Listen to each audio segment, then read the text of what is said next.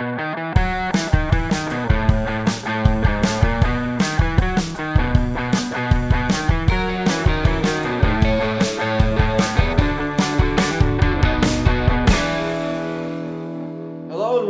to episode 22 of A Beer with Sam and Peter. Yep. I'm still Sam. He's still Peter. We're still here making episodes. We sure are, Sam. Still drinking beer. We're drinking beer this time, and we're in shorts. So we're thrown back to our glory days. Yeah, it's all coming back. We're drinking Stone and Wood today. Stone and Wood's Pacific Ale. Yes, specifically. Which is probably my favourite beer of all time. Really? So, I wouldn't say it's my favourite, but I do quite like it. Yeah. Cheers, Sam. There's always that moment in this episode, this show, we haven't come up with a good way of doing it, where there is going to be like some silence as we drink. As we drink, yeah. As we take a sip. And I've tested different things, I think if you're a regular listener, you'll note that sometimes you just hear us drinking and have that great ASMR experience of gulping noises, or it's just silence, or you cut it out. Sometimes I cut it out, but then it seems like we have just we're either like Supermen, or we just scull a beer and then we're like, it tastes like... We just windmill. Tastes like a lager. Yeah.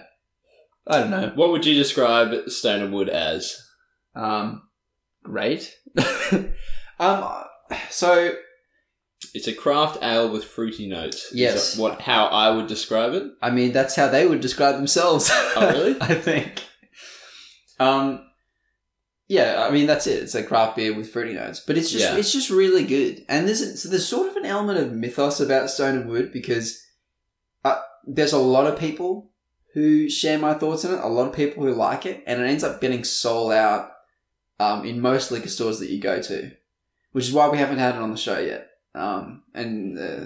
It's just, I don't know, with anything like that, there's this sort of like, oh yeah, we should buy Stone and Wood, or we should drink Stone and Wood because it's a popular craft beer. It's that beer that everyone buys and I can never find.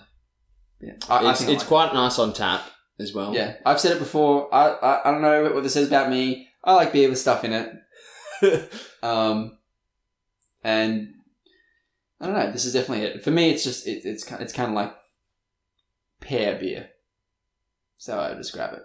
And I have a good story with Stone and Wood actually. Oh really? For once we have a story about the beer. Here we go. So Stone and Wood Pacific Ale. It was originally created with an incredibly specific vision, right? Right. So the guys who created Stone and Wood were at the beach, and they created a beer that was designed to be drunk in the moments after you come out of the surf. So you meant to walk out of the beach. I can totally see that. And sit down on the sand and drink it. So that's how it has a very like beachy taste. But that's exactly how they imagined someone drinking it. And I think it works well. Yeah, we should try that and then we should actually we should go to the beach, get out, crack a couple of stubbies of Stone and Wood. Yeah. I mean, we can't do it, on the show because of the wind. I mean, we could. And the sand. Montage. Us frolicking. Yeah, just imagine in your mind's eye. We're like running through the beach. It starts off okay until like a kid tries to catch a frisbee in front of Peter and he just knocks him over. Just wipe him out. Boom. And then this kid, I stand on a sandcastle. People are crying. You stand on a sandcastle, get bitten by a crab, and and then we eventually fall over. And then we get up and we drink our Stone and Wood, and it's all magically better. Yay! Yeah. I peel off this brown wig to reveal long, luscious blonde locks. Oh dear.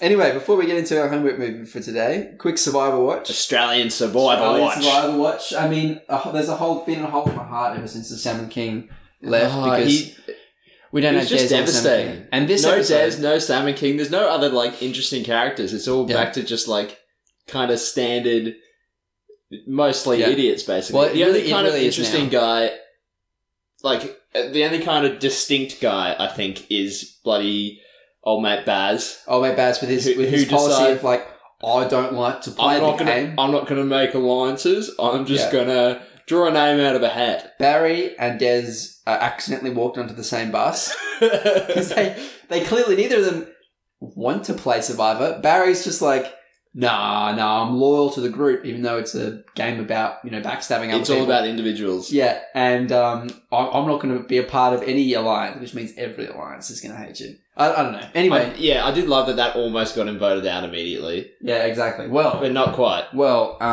what I should say right now is there's a timestamp to our homework movie, Black Mass, and if you haven't watched this week's episode of Survivor and you don't want to get that spoiled, just skip to that now. Yeah. Because, now.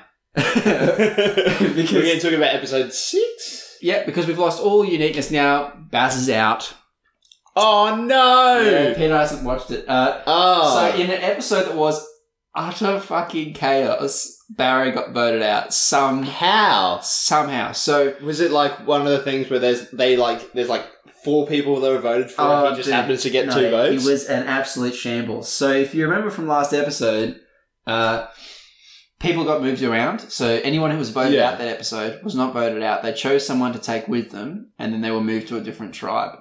Which I think is pretty cool. Yeah. That was a great twist. We had a good challenge this time around, but unfortunately, and Yellow was ahead, miles ahead, but the last goal was making a fire to burn something. And we all know if there's one thing Yellow Team can't do, it's make a fire. Yeah, and you know what? They actually managed to make a fire quite quickly, but didn't understand the concept that the rope was above the fire. And you should probably build a fire upwards. So, they did teepee. It was just sort of a massive shit on the ground that was burning. Yeah. And it just didn't move. And eventually, Red Team, in all their, whatever the opposite of glory is, eventually caught up to them. Incompetence. Yeah. Eventually caught up to them after a massive head start. Blue Team won. Ah, of course. Massive head start and made a fire that actually was built up.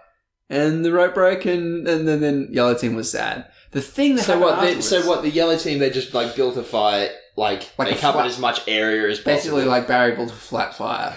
Oh, Barry. Yeah. Poor Barry. So they get back home and exactly what you thought would happen. It's a death sentence to the people that moved over there. Connor and Sam. I like Connor. He's like the sweetie. He's the guy. Fucking idiot that burnt his hand. Yeah, but he's such a lovely guy. Burned on the first day. And Sam's I thought that would be his death sentence. Yeah. They would just be he's incompetent. He can't. No one said anything. He got 3rd degree burns. He said, "Oh my god, I might die." But I think in reality, he was probably just a bitch. I think he was probably pretty fine. It looked like. I suppose if he could have recovered that quickly, and he had a firefighter on his tribe, so yeah, and the showrunners, to break the illusion a little bit, they would have fixed his hand up. But we digress. So they come back and no one talks to Connor or Sam. Oh yeah, Sam's the other guy that Connor chooses to take. Sam's probably the most generic muscle man of all the muscle men. He's just muscle man. He's got a spider tattoo on his shoulder. He's a simple guy. And Is he the one that found the idol? No. That's Rowan. Rowan. Yeah. So they turn up and no one speaks to them. They're just there. People are going about their lives. And it's just getting ignored. Yep, because of course that was what happened. They just came over from another tribe. Is that what happened in Blue Team? It didn't really cut to Blue Team at all, which is Yellow Team, because there was so much chaos and drama. So you'd think it would be a simple time, right? And I was texting my girlfriend furiously because we love Connor, sweet little Connor, and we're like, he's out. And that's how it starts. The group's just like, well, we're going to vote out one of these guys, and we're voting out Connor because he's the littler one, right? He's going to be worse in challenges. And you seem like that's done and dusted, right? And then just Barry I'm not voting for anybody. Then chaos just fucking break. We were like, oh, come on, just someone. We were hoping for someone to be put up on the chopping block instead. Yeah. Right? Sam would have done. We didn't mind. And that's what we were thinking. Maybe Connor can convince them that Sam should go. So Connor walks over with his baby face and he's like, Sam's just done nothing. He's like, okay, no one's talking to me. I guess I'll just stand here at the beach for a day. And I would go jerk off in the woods. Yeah. And Connor goes to talk to one of the people who just says, I can't speak to you, and walks off. And so he mans up and he just walks over to the entire tribe as they sit down for dinner, and he sits down and he's like, hey, look, I know I'm going to get voted out. It was really great. It was the first smart thing I've ever seen. He's like, I know I'm going to get voted out. It makes sense. I don't hold it against you. But you should know that I'm a very loyal guy. We're going to merge soon. And I was the one who was voted off of my group of blue team, not Sam. And I don't like the blue team. I hate them now. I got voted off. I'm not going to go back and side with them. Once we merge, Sam's going to go back with them. So Sam anyway, I'm a loyal guy. Yeah. Won't let you down. Be ready to be part of this tribe. And he just walks off. And then shit goes down.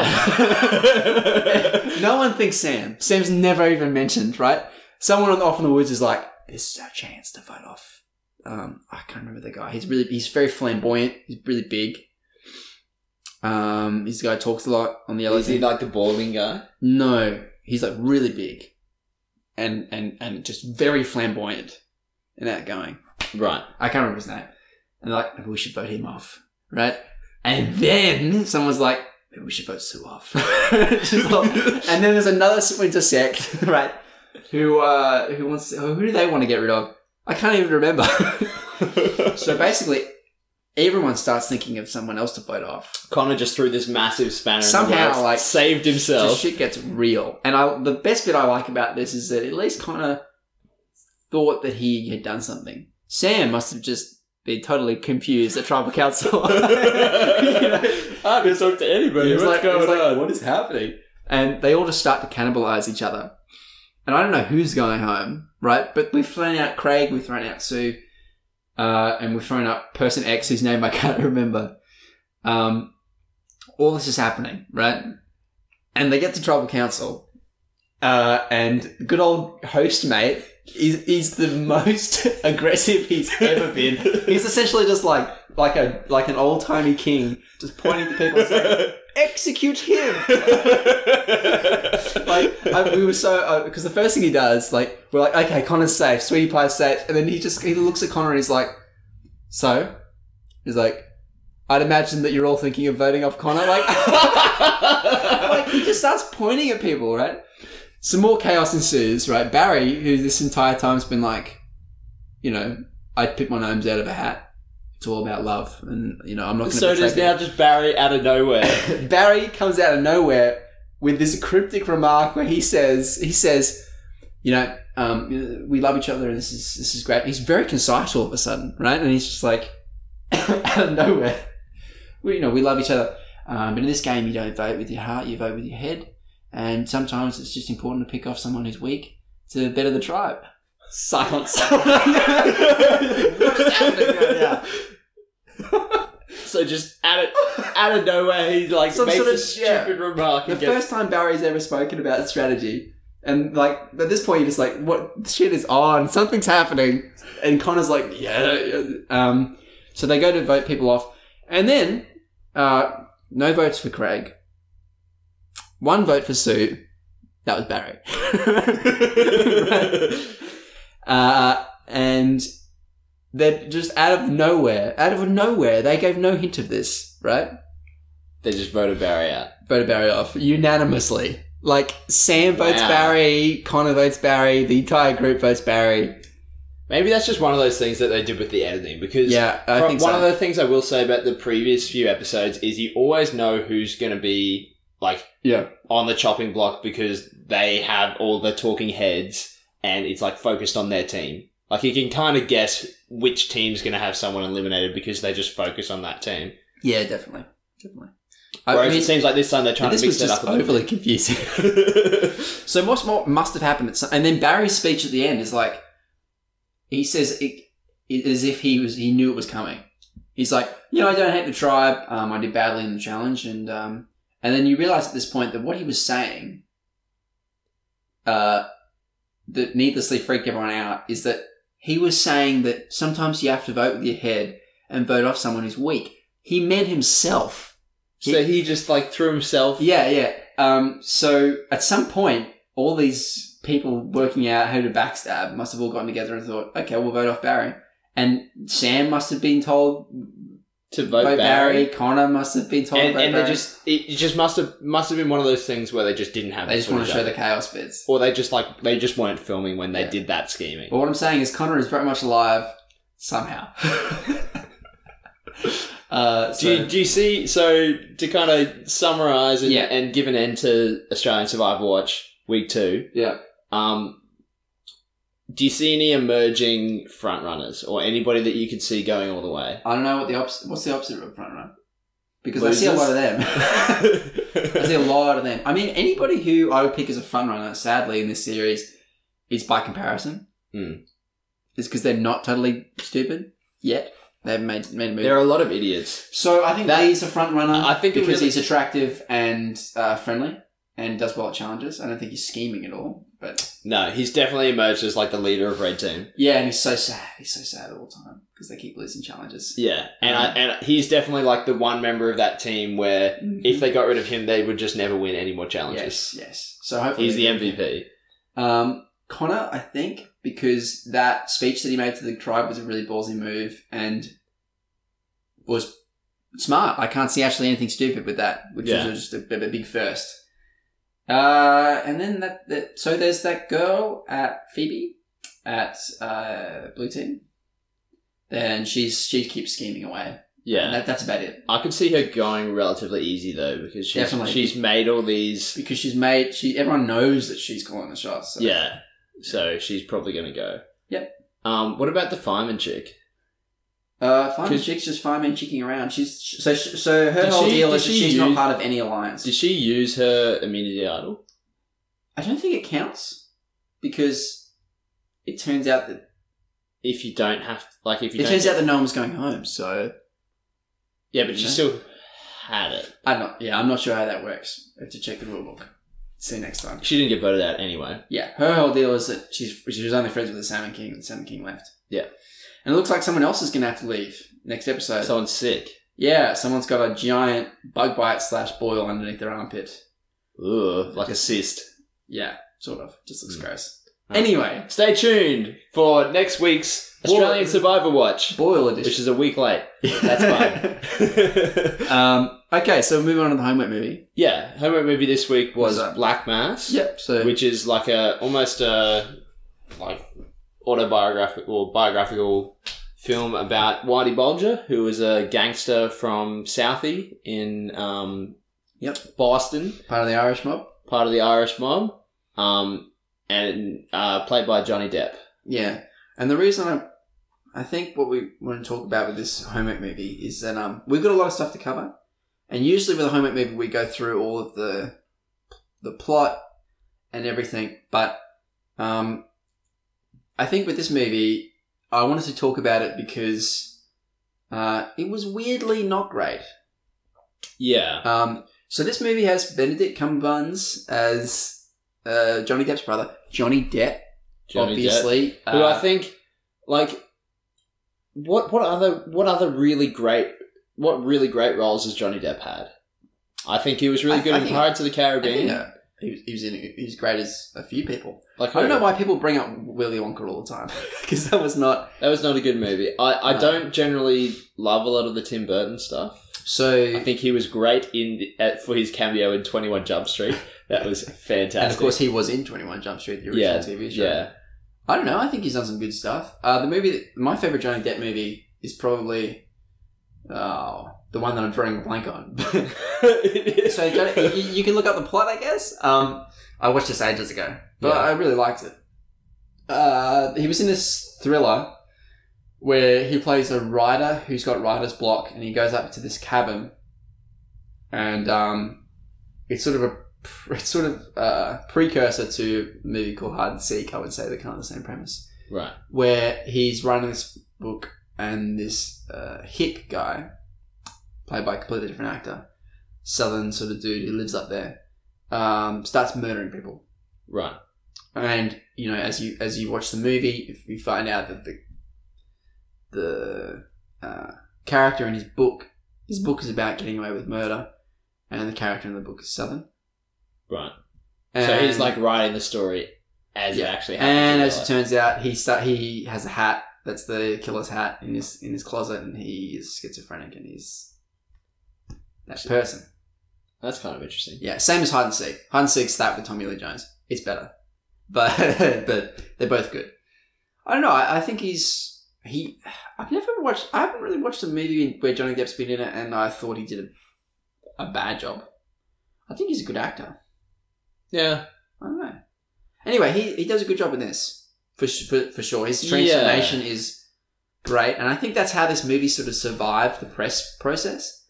Like, everyone gave this movie a really good run when it came to interviews and stuff, but because all they talked about was how he looked so much like the guy and so scary. Yeah. And I think, but like, before we really get into it, do you want to just quickly like give a brief overview? Yeah. So Whitey Bulger is not well known in Australia, but he's an infamous criminal. He's an infamous gangster in the Irish mob in Boston. Yep, he's famous for two things. The first is the thing that the movie covers, which is that he made a deal with the FBI back when the Italian mafia was much larger. Yeah.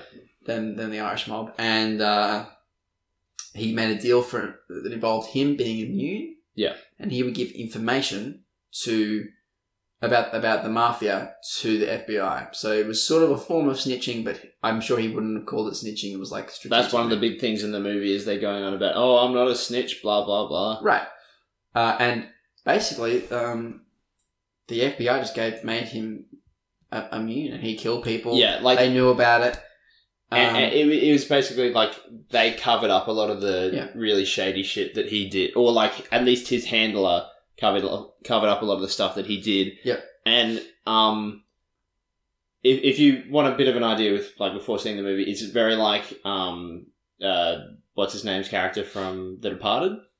Yeah. Jack Nicholson's character from The Departed is actually based off Whitey Bulger. Yeah. And the second thing Whitey Bulger's famous for, I think the more famous one is he was on the FBI most wanted list for the 10 longest years. amount of time or something like that. Yeah. He was on the run for 13 years or something. A long time. So, and this movie pretty much plays out how you'd think. The thing that really bugs me about it, and what I want to talk about is that sometimes true stories that are interesting and fantastical. I use that word a lot, and it's definitely not a word. Sometimes they don't make good true story movies, and I think this is one of those instances, or the slice of his true story that they decided to tell in the movie did not make a good movie. Yeah, I think that is the problem with this movie, is that the scenes that they chose to show and the aspects of his life that they chose to show weren't like the most interesting. Like, I think there's some really ready parallels you can draw between this movie and Goodfellas. It's going for a lot of the same sort of things as Goodfellas, and also with The Departed. And I think Goodfellas and The Departed are far better movies because they have far more compelling actual stories. Yeah. And I think how this movie would have been better is if it had done the Goodfellas thing, like showing him as kids with the FBI guy, and like, I know that's kind of already been done in The Departed, but like, I think that would have been a much better story if it had done the really like gritty, like true story thing and shown his whole life, and that actually rather than just this like one slice where it was kind of really more focused on the FBI side of things. Yeah, it definitely was. I mean, that was the plan for this movie, was to show the FBI side of things. What the FBI had done. But and the thing is, I don't think they even really showed all that much of what they didn't show much of anything. No. Was the problem with that movie. Like, they didn't like go into, like, they showed a bunch of scenes which were him doing heinous shit. They showed a bunch of scenes of the FBI like covering stuff up and intimidating people, but it wasn't cohesive enough, and there was no sense of completion for me. Like, the movie, felt like a setup. Yeah, you said to me that the whole movie felt like it was building to something, and there was no like explosive ending. Someone found out, and the deal was broken, and Whitey Bulger just sort of left in the night, had a phone call with his brother and that was it. Yeah. And there's a brief mention of how he was captured 10 years later. Yeah. I really, really like the initial setup of the movie. Yeah. With like the interviews of the people in prison. Yes, no. And how they kept cutting back and forth to that over time. Like I thought that was really, really interesting. I would have liked a little bit more jumping of time. Yeah. It just didn't... And they did do heaps of jumping of time, but it just didn't go anywhere. Like, no. There was no real stakes. Yeah, although... Yeah, and that's actually kind of the sad thing about this movie, because I think every little scene by itself was done really well. As I said, like, Johnny Depp does a good job. His makeup was done well. His whole family dynamic. I loved his little weird thing where... It's that weird thing with the Irish mob where, like... life just goes on. Like, the rest of their lives are conducted exactly the same as everyone else's. Like, he like goes to visit his mum and plays... Which is a pretty cards. stable thing of, like, gangster films, I think. But he plays cards with her, and that was done really well. That sort of, like, really, really harsh love sort of family relationship. You know how they barely spoke? They clearly... Like, they were fine. There's some form of affection there. Yeah, exactly. And his relationship with his brother was done really well.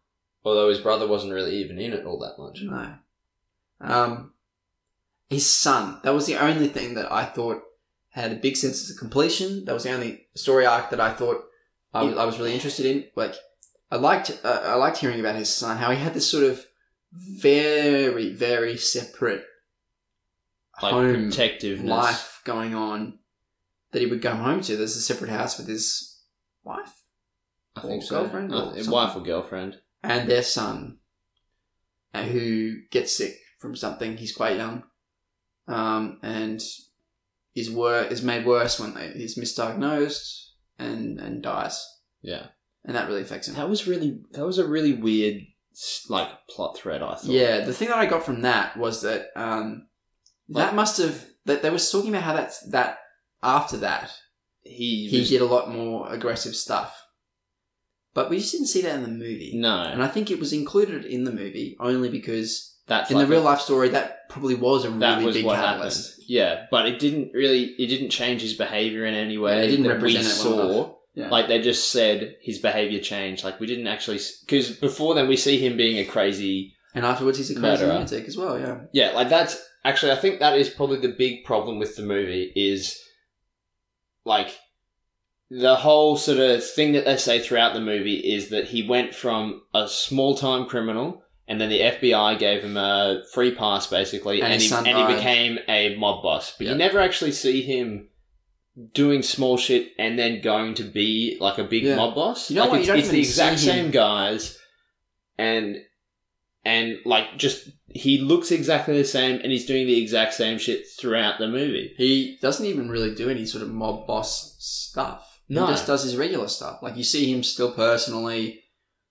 He personally like, beating some dude. He still kills people himself, which is, like... If he was this big shot mob boss, that's not, like... There was no delegation. No. There was 2 scenes where you saw him be an actual mob boss. There was one scene where they're, like, sitting down at this dinner table, and he has that good scene from the trailer where, you know, he's talking to this dude about... And the guy... says his passes a homemade recipe, a family secret.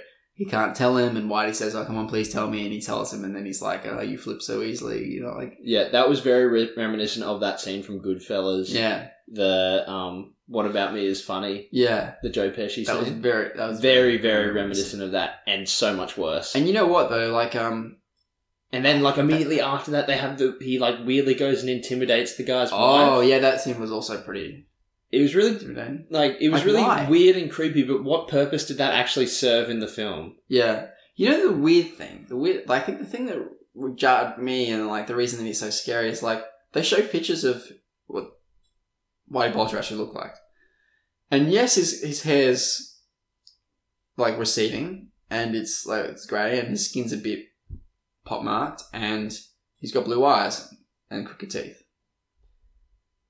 But he just looks like a regular human because that's how he is. And, Johnny Depp goes through this transformation but there's something like wrong about the way he looks that really helps him be intimidating. I think in kind of almost a cheating kind of way. Like, yeah, his eyes don't look like it should match because it doesn't, and it makes him look really creepy. Like he looks almost like a monster. Yeah, and that's the problem with. I thought there was actually a lot of prosthetics in this movie. Yeah, and I thought for the most part it was pretty good.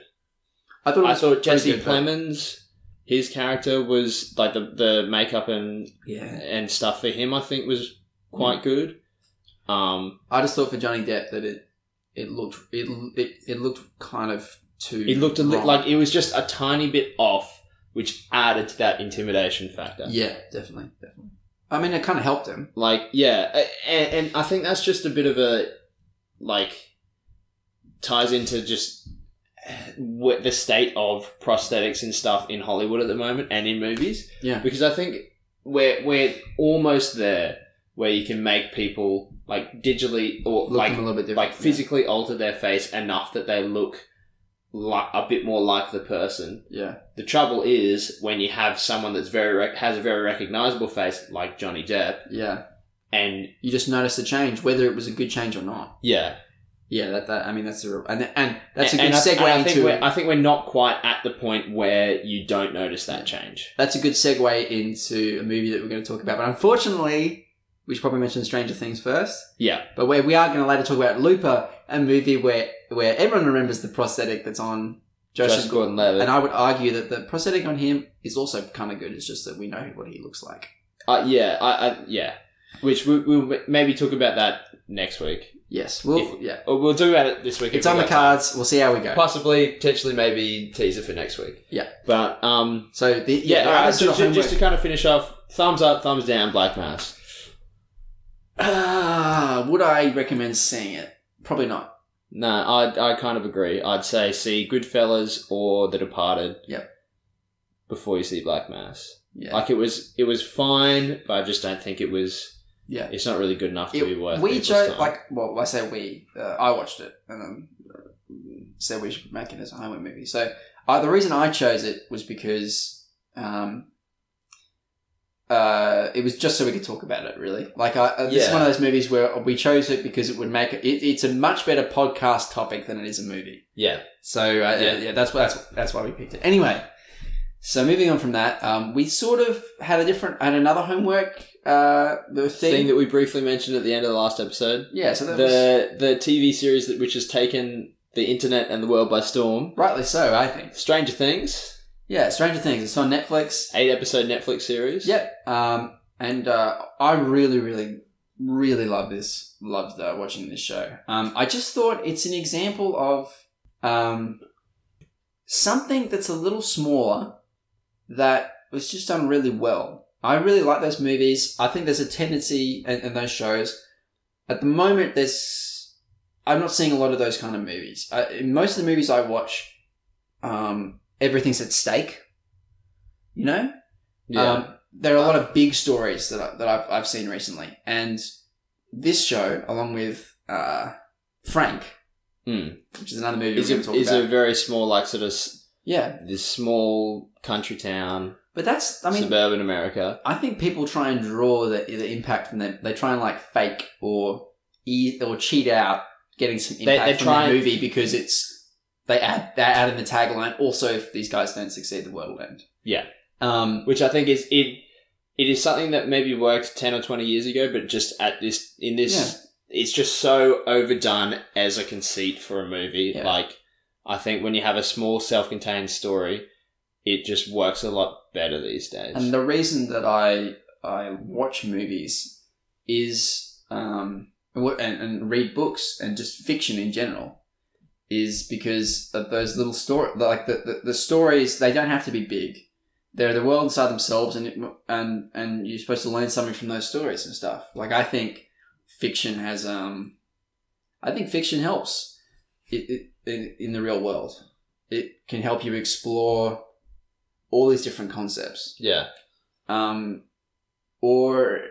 that's more to do with Frank. In this show, I think it It has like, should we just briefly explain the premise of the show? So, Stranger Things resurrects the 80s. It is a classic 80s... Throwback to, like, Steven Spielberg very and much. John Cut. Like, it's, like, very, very reminiscent of E.T., but then it also has all these horror elements. So there's, like, sort of smacks a bit of Alien and which was John very Carpenter big. films and stuff like that. Very big then, and also sort of very big in the comics world. Yeah. It was that move from Golden Age to non-superhero comics. That's a whole other thing. It's very interesting. Or maybe I'll talk about it sometime later. But so Stranger Things is that classic 80s horror sci-fi story about a shady government organization who's doing these experiments. It's got like telekinesis. It's got monster. It's got interdimensional travel. How I would more describe it would be to say that it's about a kid, like a 10-year-old kid who goes missing, and he gets taken by like a monster. Yeah, and there's all these people trying to find them, and there's like the shady government organization and all this stuff around it. But it's basically about the search for this kid who went missing. Yeah, and I think the way that this little story actually gives you some value or whatever is it talks about there's a character in this. So this little boy goes missing, and his friends are looking for him. His little mates who play D&D with him. When do we want to start talking about spoilers? We'll tell you when we start talking about spoilers. Yep. Yeah, we'll make sure that you. We'll give some light plot elements. Yeah, but then we'll give you a good warning. His kids who play D&D are looking for him. He's like best mates. This is the They're time. Like classic 80s nerds. They play D&D, love Star Wars. There's a pretty big chance if you listen to us that you are maybe even just a bit of a nerd. You play the games or you watch a bunch of TV or something. Maybe you just like beer. But for the rest of you, there's some element. And you guys should know that we are so lucky. Because, man, in the 80s, that was when shit really got started. You know, video games were just we're a twinkle in some nerdy guys in high school's eye. Computer programmers' eye. Yeah, and old school bullying. We're talking if you're into science, you fucking dork. You're getting properly beaten up, / maybe even threatened with a knife. Yep. Because you play Dungeons and Dragons. So yeah, they're definitely the nerdy kids. There's that classic, contingent. Like, high school jocks, football jocks. There's the young boys older. There's like a slightly older generation represented by one of the friend's sisters. Who's like late couple of years in high school, and you get like the regular sort of like there's like some small little stories of just like the pressures of having sex or like high school parties and stuff like that. Yeah. You've got the police chief who is just my favorite. He's on the police. He's the town sheriff. Town sheriff, who is just my favorite police officer character. Who is actually any horror movie He was actually in Black Mass. Oh yeah, he was. Yeah. Anyway, we meant that. And he's great, Hopper, because the thing I love about him is he's just so competent. Yes, and that's like the thing that pisses you off. Like I saw his character and I was like, okay, here we go. He's like wakes up. He's like a sort of a washed up, skeptical police chief. Yeah, there was he's like not going to believe some anyone. Tragedy that happened to him that he used to be a big city cop and now he's Sleepy Town Sheriff. So here we go. Like I've seen enough for these. This whole plot runs through my head as soon as I see him, of like him getting on side. Maybe in the last couple of episodes, after like talking to the mum. Oh, that's you're just hallucinating because of grief. Just missing everything. Exactly. And you know what? He doesn't do that at all. He is so quick. He's like right there with you as the audience. He's almost the audience. Sorry. He's almost the audience because he's like he acts like a guy who's seen a lot of these movies or something. Like when he hears about the kid, he goes, "Oh, fine. I'll check out the house," and then he immediately notices that Will's been there. And then he sees that he goes into the back room. He sees that Will has tried to defend himself, and he sees where Will must have been taken. And he immediately sends out a search party. And not to spoil or anything, but like once he hears about this shady government organization, there is no like dismissal of it. He is like, he's like, okay, that must be what's happening. Like he's with it. Yeah, he's a great character, which you don't see like ever, in these horror shows. But that one of the things that I really liked about this show was the mum, the relationship. For a little bit, to get strangely deep. For a period in my life, I was in a very similar situation to Will. Life's changed a lot for me since then. But Will lives with his single mum in fine circumstances, but not great. And they have a close relationship because she's the single mum, and she fosters his creativity. She reads him books all the time. She lets him imagine and stuff like that. And so when he goes missing and shit starts to get a little funky, she doesn't back down from it. She goes with it. Whether anybody thinks she's crazy or not, she recognizes that Will is trying to talk to her somehow. And, as the show progresses, she gets to see more of that supernatural crap. Yeah. That's really freaky. And I think she is incredibly brave. She's not a fighter or anything. She's not like a crazy... Yeah. Like, she's not got superpowers, or she's not, like, really strong. She's just, like, a regular person that steps up to the plate and is very... Yeah. She's right. Their house is like right at the heart of this craziness, and she steps up to the plate. She stays there, yeah. And I don't know. For me, she was just a really great character. She was the bravest character in there. Yeah. So that's our. But all right, before we get into spoilers, the one aspect that I do want to talk about, for me, the best thing about the show is just how well it nails the aesthetic. Before we really get into talking about specific plot stuff. It's got an incredible opening credits. The little title. The opening title screen is just, that has to be one of my favourite TV show opening. Yeah, you should YouTube that. Yeah, it is really, really good.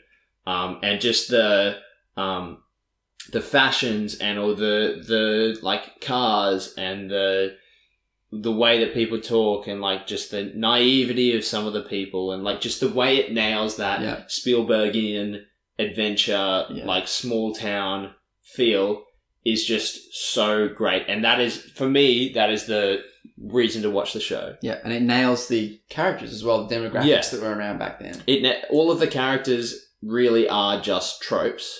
Yeah. Like they completely are, but the spin that they have, that the show manages to have on them, is something that's just really well pulled off and really comes together well. Yeah, and I would say that the excuse for putting in those tropes is that some of them aren't really around anymore. So it's not like some of them are familiar tropes that you would see every day. But like, again, there's the proper sort of nerd bullying. There's that tech teacher who fosters, who's like their safe haven. Yeah, provides them AV club. With that room, AV club, yeah. If you watch Freaks and Geeks, you recognise that. Very much like Freaks and Geeks. Yeah, it draws inspiration. Actually, I hadn't even picked up that Freaks and Geeks thing, but yeah, that's so cool. It draws inspiration from so many things, and it's one of those things that could very easily come off as really campy or just really trite, but it puts them all together in a way that is just like a love letter to those 80s movies and TV shows, and like it just draws all those inspirations together, puts them together so well, and it is a great show because of that. And I think one of the reasons that it does bring everything together and it gets over all those tropes and stuff is that something that could really pull this show down is the monster. Well, the way they do the horror aspects of this show, because it is sort of a bit of, it's a very classic story. It's very tropey in that respect. But I thought the horror elements were done well. Like, I would say that the horror elements aren't as much of a focus of the that's what I mean. Big focus. They're of the not show. the big focus, and when they happen, they're very subtle, right? And I think they are genuinely creepy. Yeah, very creepy. Yeah, and then you don't even really see the monster until the 7th or 8th episode, but it's creepy. Yeah, when it turns up, and I like that some of the aspects that creep you out at the start. When you find out, when they're sort of explained later on, you get to have that moment of realization where you're like, oh, that's why it looked all like, that's why no one could hear him, or like, that's why, that's why the air looked weird, or like, or whatever. It kind of explains a bunch of that stuff. Yeah. So to get into the spoiler territory now, so you skip ahead to the next timestamp. Yep. But is there anything you'd like to talk about with the ending of Stranger Things? Yeah. I was a bit unsatisfied by the ending. Yeah. Whereas I was. Like, I think, although the show really nailed that aesthetic, there wasn't a satisfying payoff for all of the mysteries. And we've kind of talked about it a lot, actually. And you've pointed out to me that they do answer a lot of the questions. But to me, it was just the whole big mystery about the government organization and what the monster even was and stuff. Yeah. Was all just so incredibly vague. And, like, I don't know, maybe I would have liked a bit more time spent building up that fiction a bit better. Yeah. Whereas what it really was for almost the entire show up until maybe like the last couple of episodes was just like shady government organization and mysterious monster and all these people running around with no idea what was really going on. Yeah. For almost the entirety of the show. Yeah. That, like, I didn't so much like that aspect. So yeah, when you brought that up, like to me, I felt like those questions were kind of answered. In terms of the shady government organization, I mean that whole premise was just based on the fact that of those like Reagan LSD tests. Yeah. Right. So the whole idea was that they talked about how like those LSD tests that really went on were just a front, where they got people to test psychic ability. Yeah. And 11 is, she's just a result of that. So she was born in the facility from one of these women that was drugged out and put in a sensory deprivation chamber and all that sort of stuff. So she's like, I don't know, concentrated, second generation kind of thing. I don't like know. Crazy psychic person. Yes. I don't know. Like the fact that her name is 11. That to me implies that there were more kids. Yeah. Which is not something we ever saw. So from the thing that I got from all this is that I'm pretty sure there was actually only one. Yeah. Because, so what I took that 11, to mean was that there were 10 adults.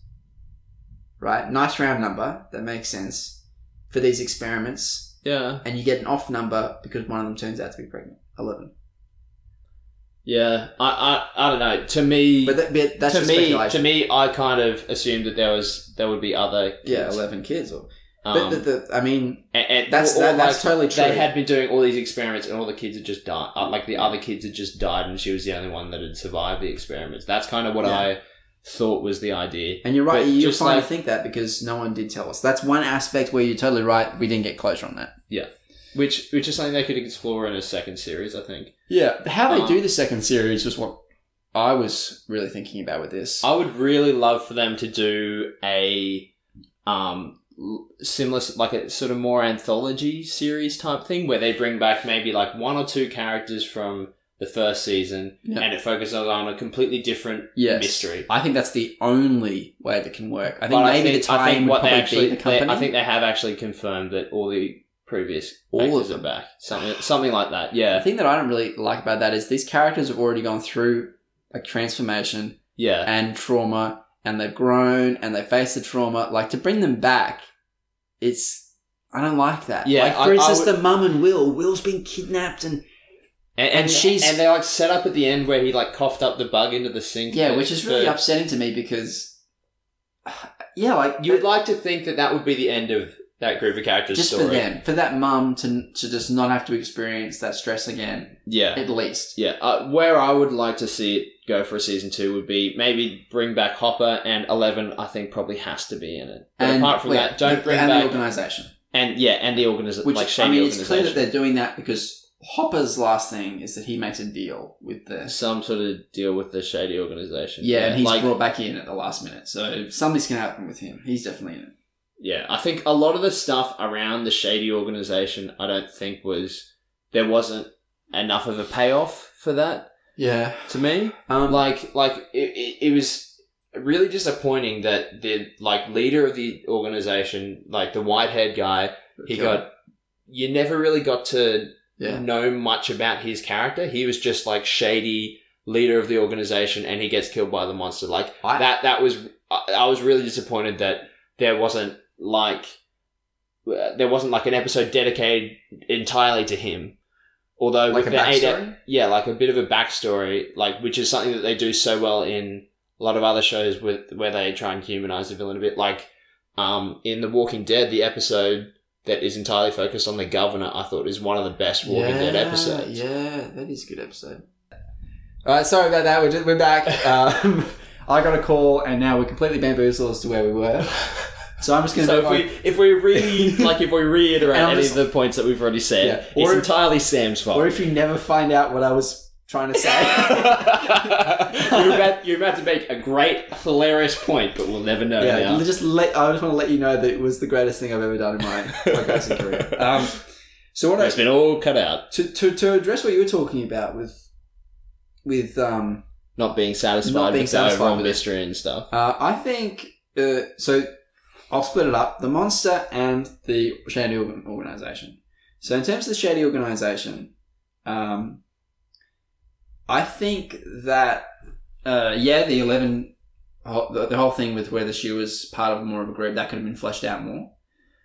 I think this show we never really got much of her background apart from her abilities. Yes. That's the only background we got for that character. But I think that's because on the drawing board, and part of the show being so classic, right, is that I don't think there was much written about them. I think the guy the boss of the shady organization, I think, first of all, that whole set of characters was written on a whiteboard with the title of shady government organization. Yeah. Right? And then, because that's a classic thing. And then, his character, I don't think he had a backstory when they talked about him having redeeming features, because I think he didn't have any. I think that was his whole thing was he was that sort of, again, in the 80s with fears of stuff like science becoming way more advanced. Yeah.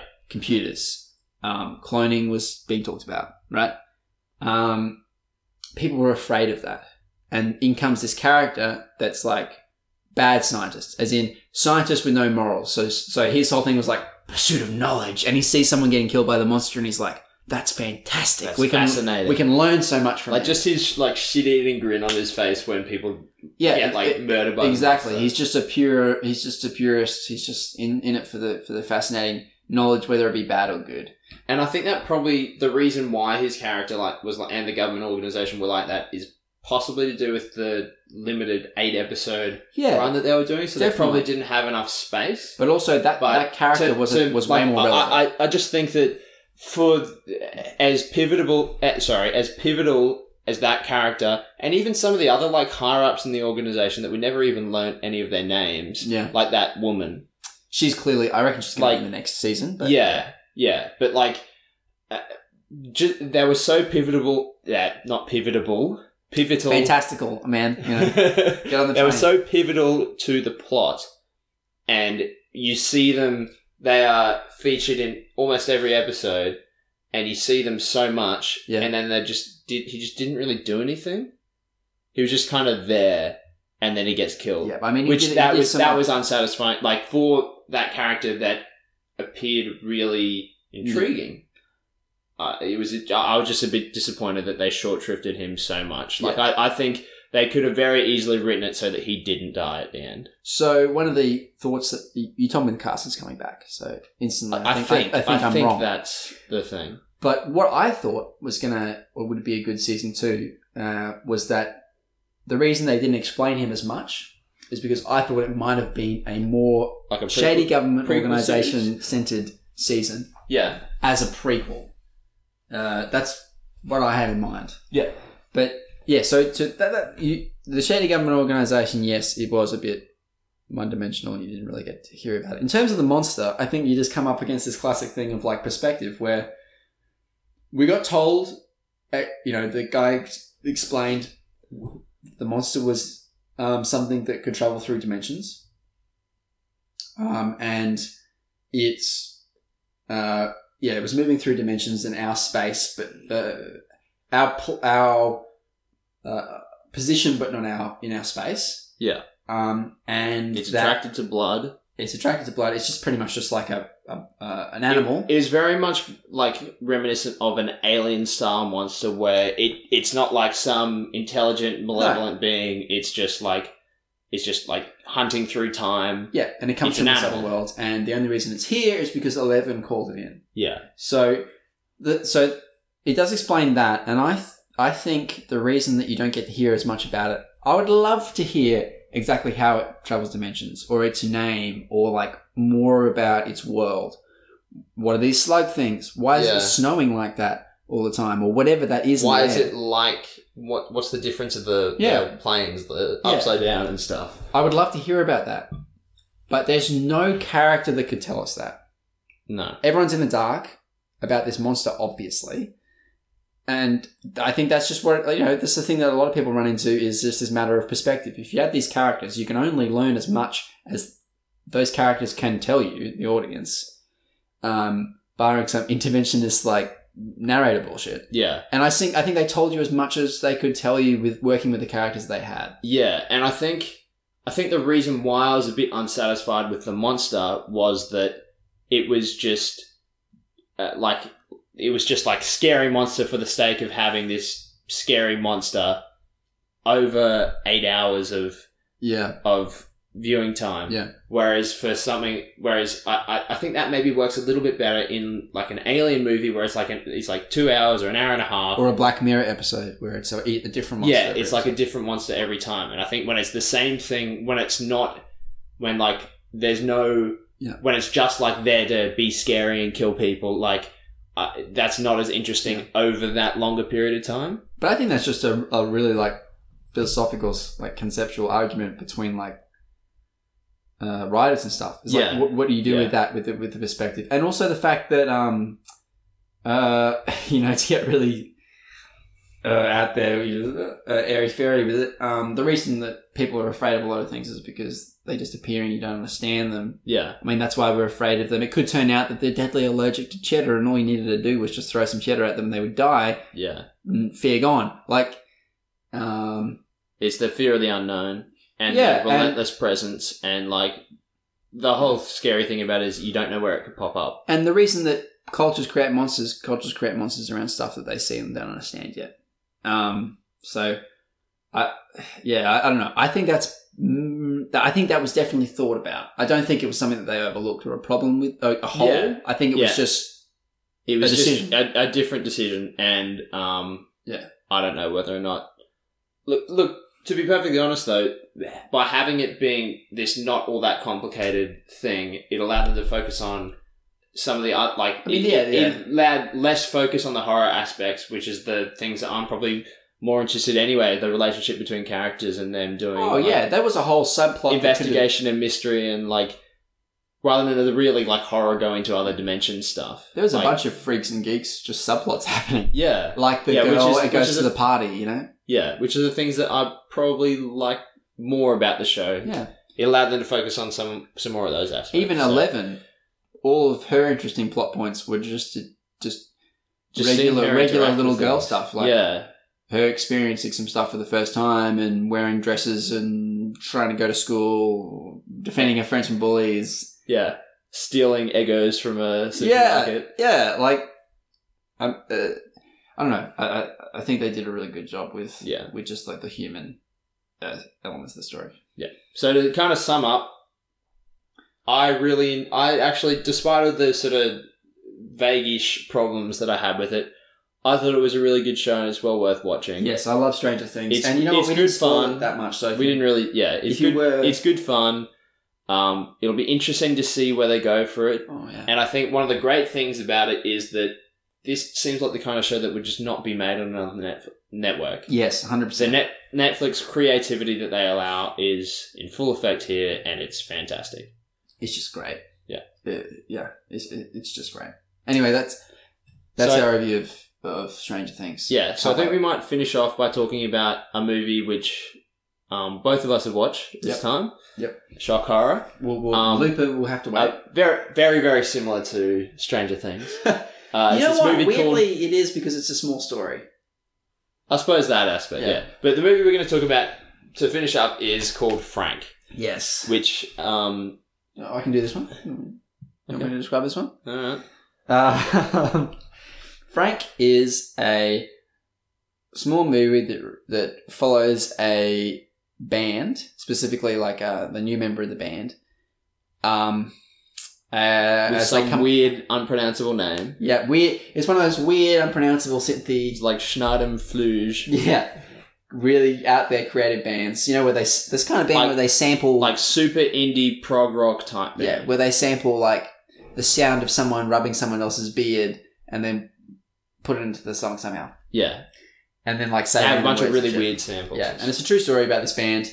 No, it's not a true story. It's a fiction. It's like there's a real loosely band inspired by this actual guy called Frank Sidebottom. Right. Okay. Sorry. It follows this band in just a very short, like 12 months. Would you say? It's about a year and a half. A year and a half. Yeah. Period of their life as they go along and make this album. And the thing that's really good about this movie, I think, to start off with, is that one of its whole themes is like part of how you talk to a friend about this movie, right? So if you recommend Frank to a friend, it's inescapable. We have to mention the fact that Frank, the leading, the mind behind the band, the creative, the front man writes a lot of their music and is kind of like that. That's kind of the whole who the movie is about. It's called Frank. He constantly wears a big fake head, a big paper mache head. Yep. Which is as weird as it sounds. And that's how he wears it in the shower. He never takes it off. And that's how your friend remembers it. You told me it. I asked you a bunch of questions about the head. It's the movie about the guy in the head. You're like, does he wash?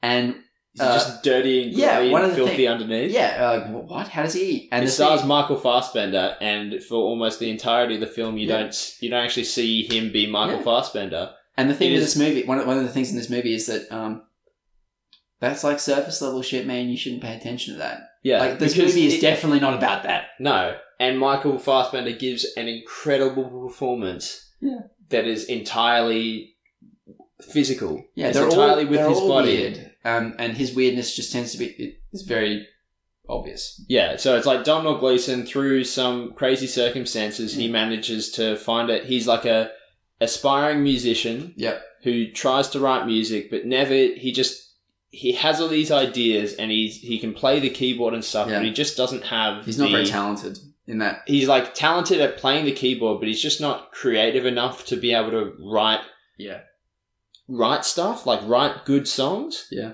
And through some weird circumstances, he manages to find himself in this weird band from America called Sonam Furbs or something. Yeah, and he replaces their keyboard artist. Yeah. Who tries to drown himself. Yeah.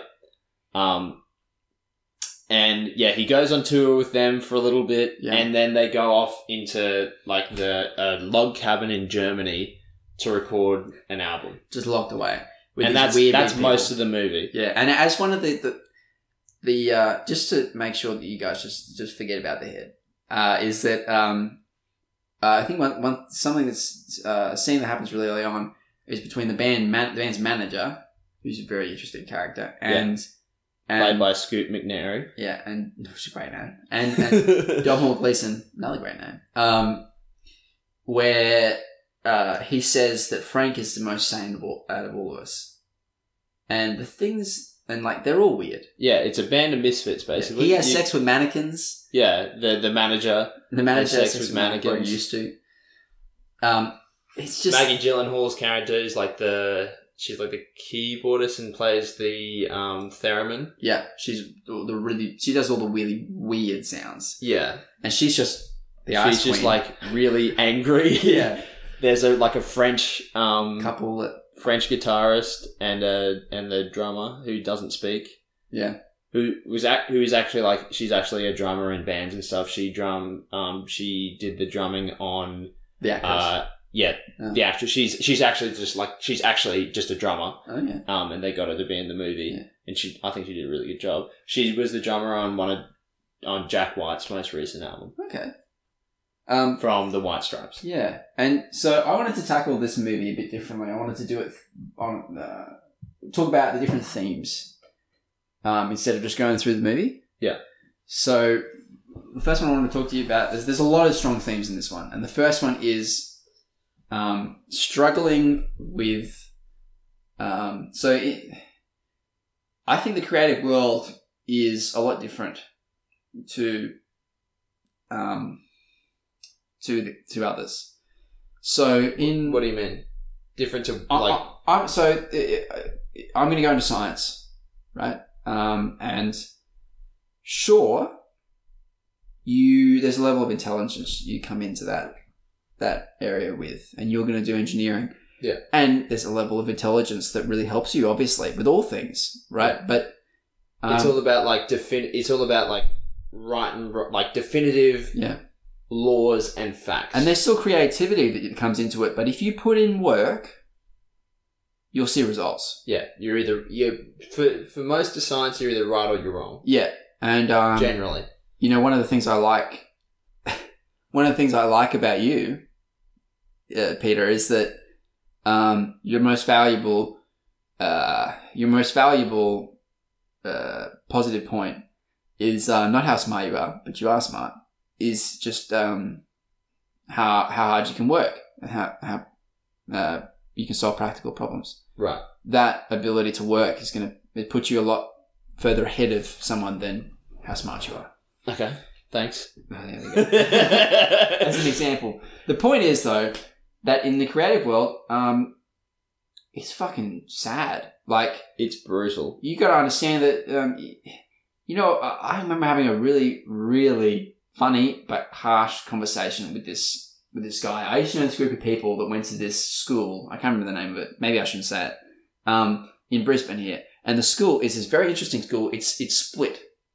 It does some really amazing things. It pumps up some great students, and it's very specialised.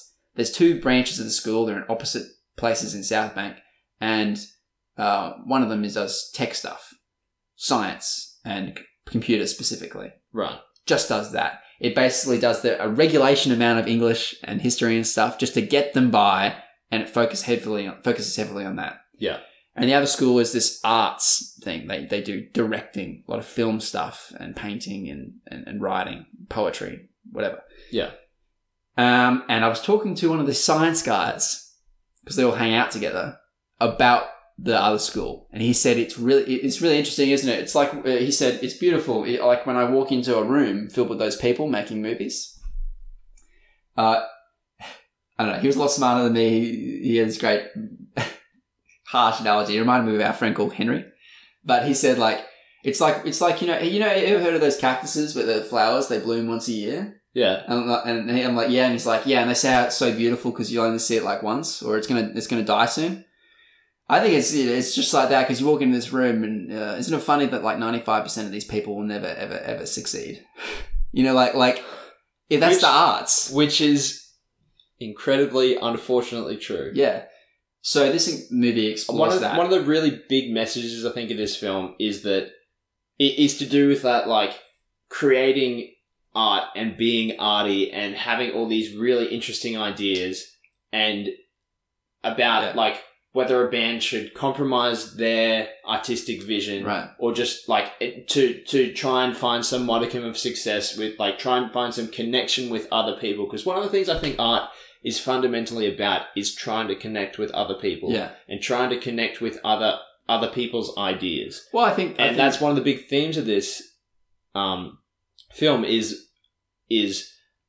do we want to try and find an audience, or do we want to do what we want to do? Do we want to do what we want to do, which is like just not give a fuck and just create this incredible, like just random artistic shit. Yeah. And I think what's good about that is like a lot of things in this movie, like Frank has the right idea. He's just this beautiful creative person. Yeah. And there's Don Hall Gleeson who's just obsessed with views. Yeah. Or like he definitely thinks, yes, you should cater.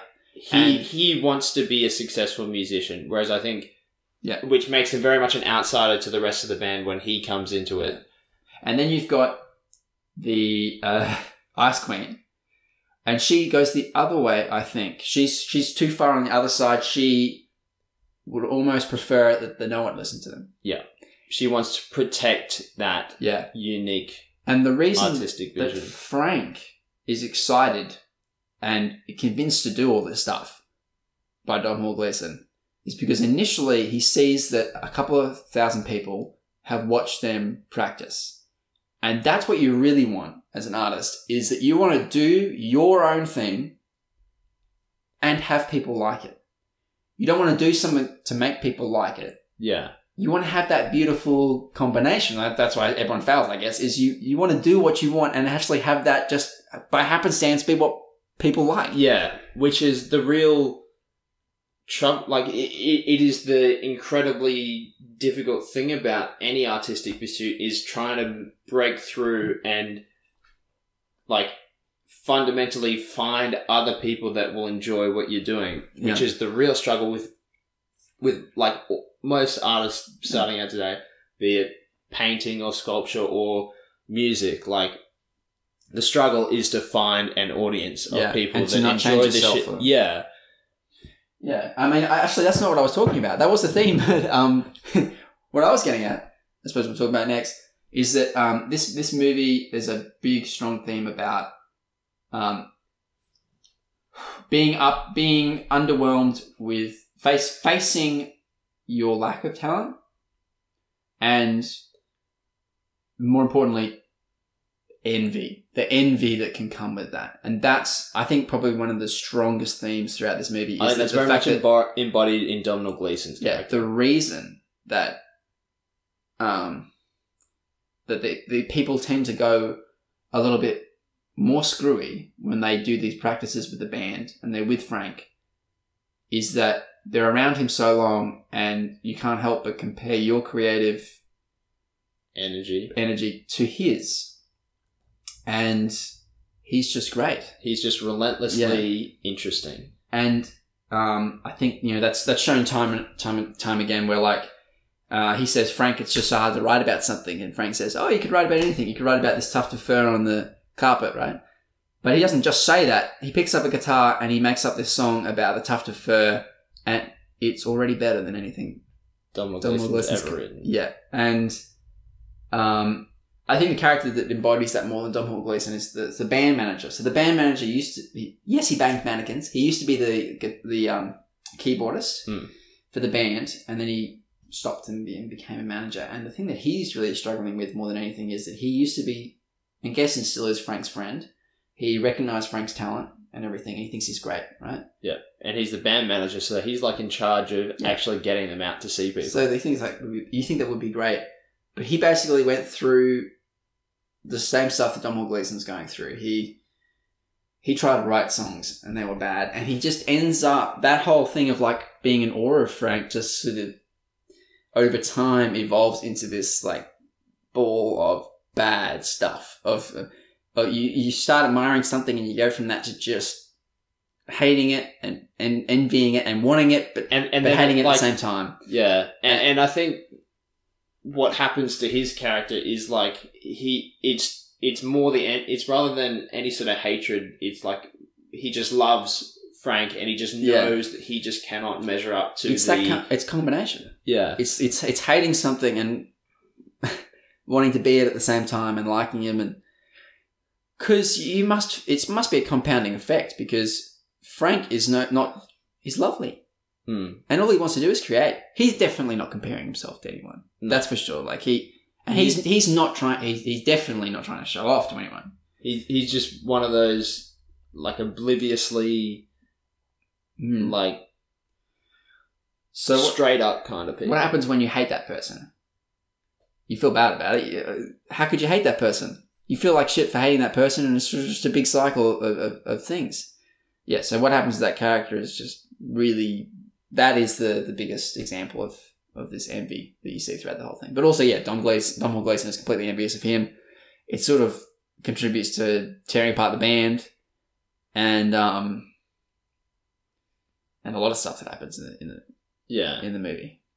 I think the real thing that tears apart the band at the end is Domhnall Gleeson's need to change them.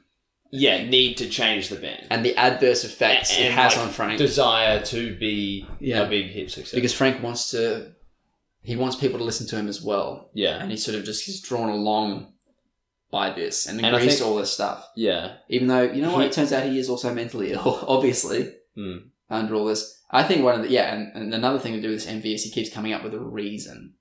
Domhnall Gleeson, you don't know who Frank is, obviously. So he's imagining face scars and or maybe he had a troubled childhood or whatever. And the thing is that this is it's not about curiosity like what we would think, like why does he wear in the head?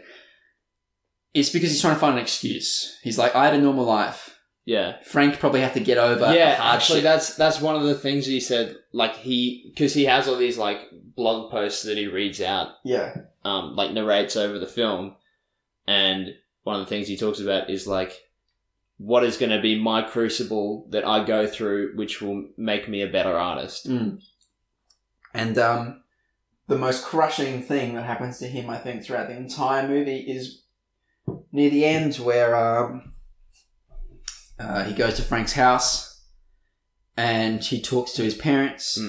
And Frank's family home is remarkably like Domhnall Gleeson's family home. His parents are very loving, very supportive.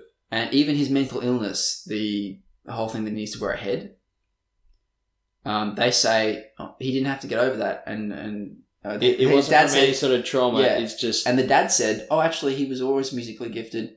And he's like, well, what about the head? Did that spark it off? Maybe he's only gifted because he's nuts.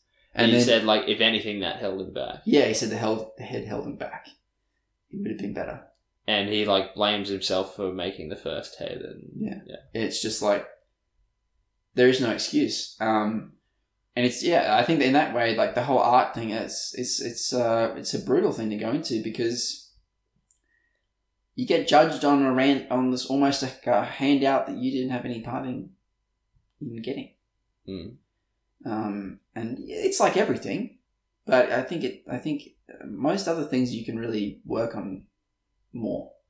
And I think with art you can work hard at it. Definitely. But at the end of the day, if you just don't have that magic thing that makes every great artist, and there's a lot of luck that comes into it as well, obviously, but there just has to be, you have to be special to find that sort of massive breakout mainstream success. Yeah.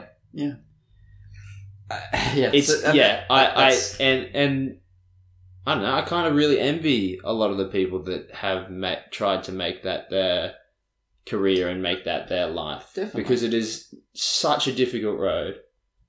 But I think one of the messages that you should get out of this movie is that if you're thinking about, if you are thinking about being an artist and you're thinking about it like Domhnall Gleeson's thinking about it, or like Peter just mentioned, how am I going to, trying to be successful and stuff? More often than not, it is the Franks of the world whose minds it never crosses, who actually end up being successful. There are lots of different pathways that you can take. If you're the kind of person who's thinking, how can I be successful? That thinking is will serve you way better in a lot of other places, but it won't do you very much good in art. Yeah. And just before we finish, I want to talk about the third thing, a little bit closer to us: public perception and social media, and the hollowness of that, and how much it really counts for, and the difference between knowing people and being popular with people on a personal level, and being popular like internet famous or popular like that. And Domhnall Gleeson learns that. He's a tweeter. He tweets. Yeah, prolific. That's how they get put on the map to start off with. And that's all well and good until he actually needs help. And when he's going to try and find, first of all, it's like anything. Like people can just hate you and love you, and they do that frequently online. Mostly hate, and that can turn at the drop of a hat. Exactly. And the other thing is that they don't really care. No. And I think it's really important to know that, especially with social media now. Like apart from tweeting, a lot of successful YouTubers and stuff, they do vlogs or podcasts where we talk to the audience. And as much as I love everyone that listens to this, right? It's way harder to see us as you are the listener as people, and we're an hour for you, So when it comes to that time where like Domhnall Gleeson wants to find Frank, and it's a real problem. Frank's got a mental illness. He's gone. He could be anywhere. He could be getting murdered. He could have got killed. Yeah, which is different to murdered, and like all that sort of stuff. And he asks Twitter for help. Then he truly sees, he really sees. Someone's and skin deep. They do such a great job of like some sample Twitter post reactions. Like there's a guy who's like, Funky Butthole is his name, and he says like, yes, I found him. He's up my asshole.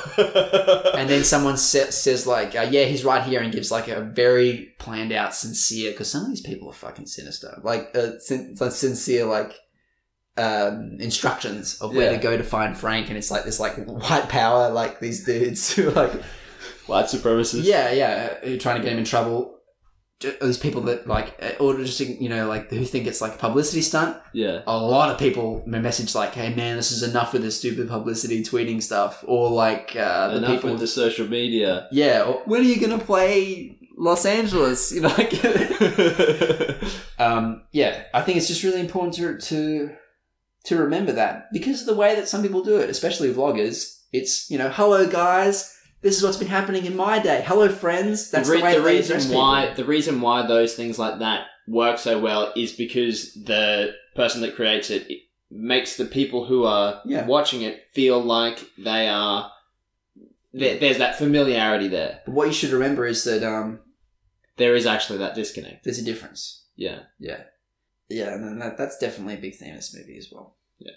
Okay. All right. Well, I'd just like to sort of finish up by just saying that this is really a movie that I think everybody should watch.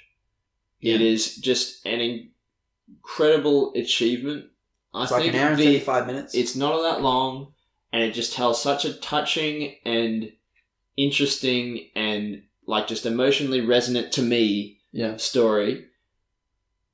And just all the performances are so great. The soundtrack is incredible. Yeah. Like the soundtrack's actually like you can actually buy a lot of the songs and stuff from the movie, which were actually all recorded live as they filmed it, which I think is really interesting and quite often goes very wrong.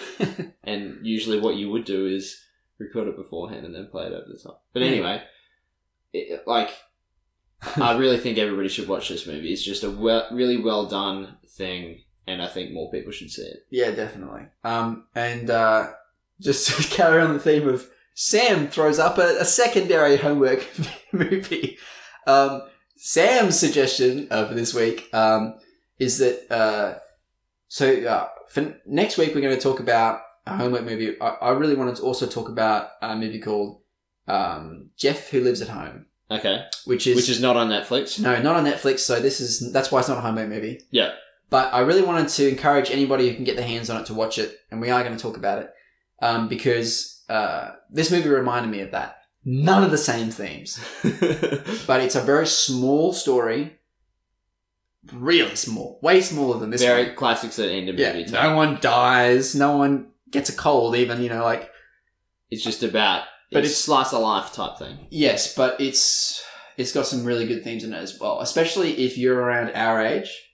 And you're like just graduating uni. You're graduating uni, or you're just... Yeah, because Jeffy lives at home and follows this guy who is a little bit older than he should be, and he's still living at home. And it's about... Is it Paul Rudd or Jason? Jason Segel. Yeah. Who lives at home. And it's about him trying to... He just wants to do something that actually means something to him. And it's like about that kind of struggle of like... Of doing that. And when you're faced with a lot of these options that like don't seem like the thing you want to do, or options are like, oh yeah, I guess I could do that, but you're not passionate about it, or whatever, and you see your life sort of being wasted, which is not what's going to happen to you, but you know what I mean. That's what you see. Yeah, it can like really stall you, and also just like you just trying to find meaning. And I think the way that the movie goes is just it's so good and little, so very little. Yeah. Okay. So we'll talk about that next week. We're also going to talk about Looper. Yep. And then the homework movie that we're going to do is a film called Boogie Nights. Boogie Nights. It's all about the porno. Yeah, by Paul Thomas Anderson. Same guy who did Inherent Vice, which we talked about. Yeah, that really weird film with Joaquin Phoenix in it. But really well made film. Yeah. Yeah. So that's it. That's everything. Yeah, follow us on the socials and all that garbage. Abusasampeter or AB with SP on Instagram, something like that. /Abusasampeter. Yeah. Yeah. It's gonna be, and that's pretty much it. Something you may not have noticed is that we finally were like, hey, SoundCloud, yes, we do own everything we put in our podcast, so you can download all the episodes now. That happened a while ago, but we never mentioned it. So you can download them to your which will really help some of you, especially if you've passed knowledge of our podcast onto a grandparent. Well, go for it. I know it'll help my grandma. Just because it's much easier just to tell someone like you can just download it and then click on it. Yeah. So. Okay. Anyway, that's it. We're gone. The music's playing probably.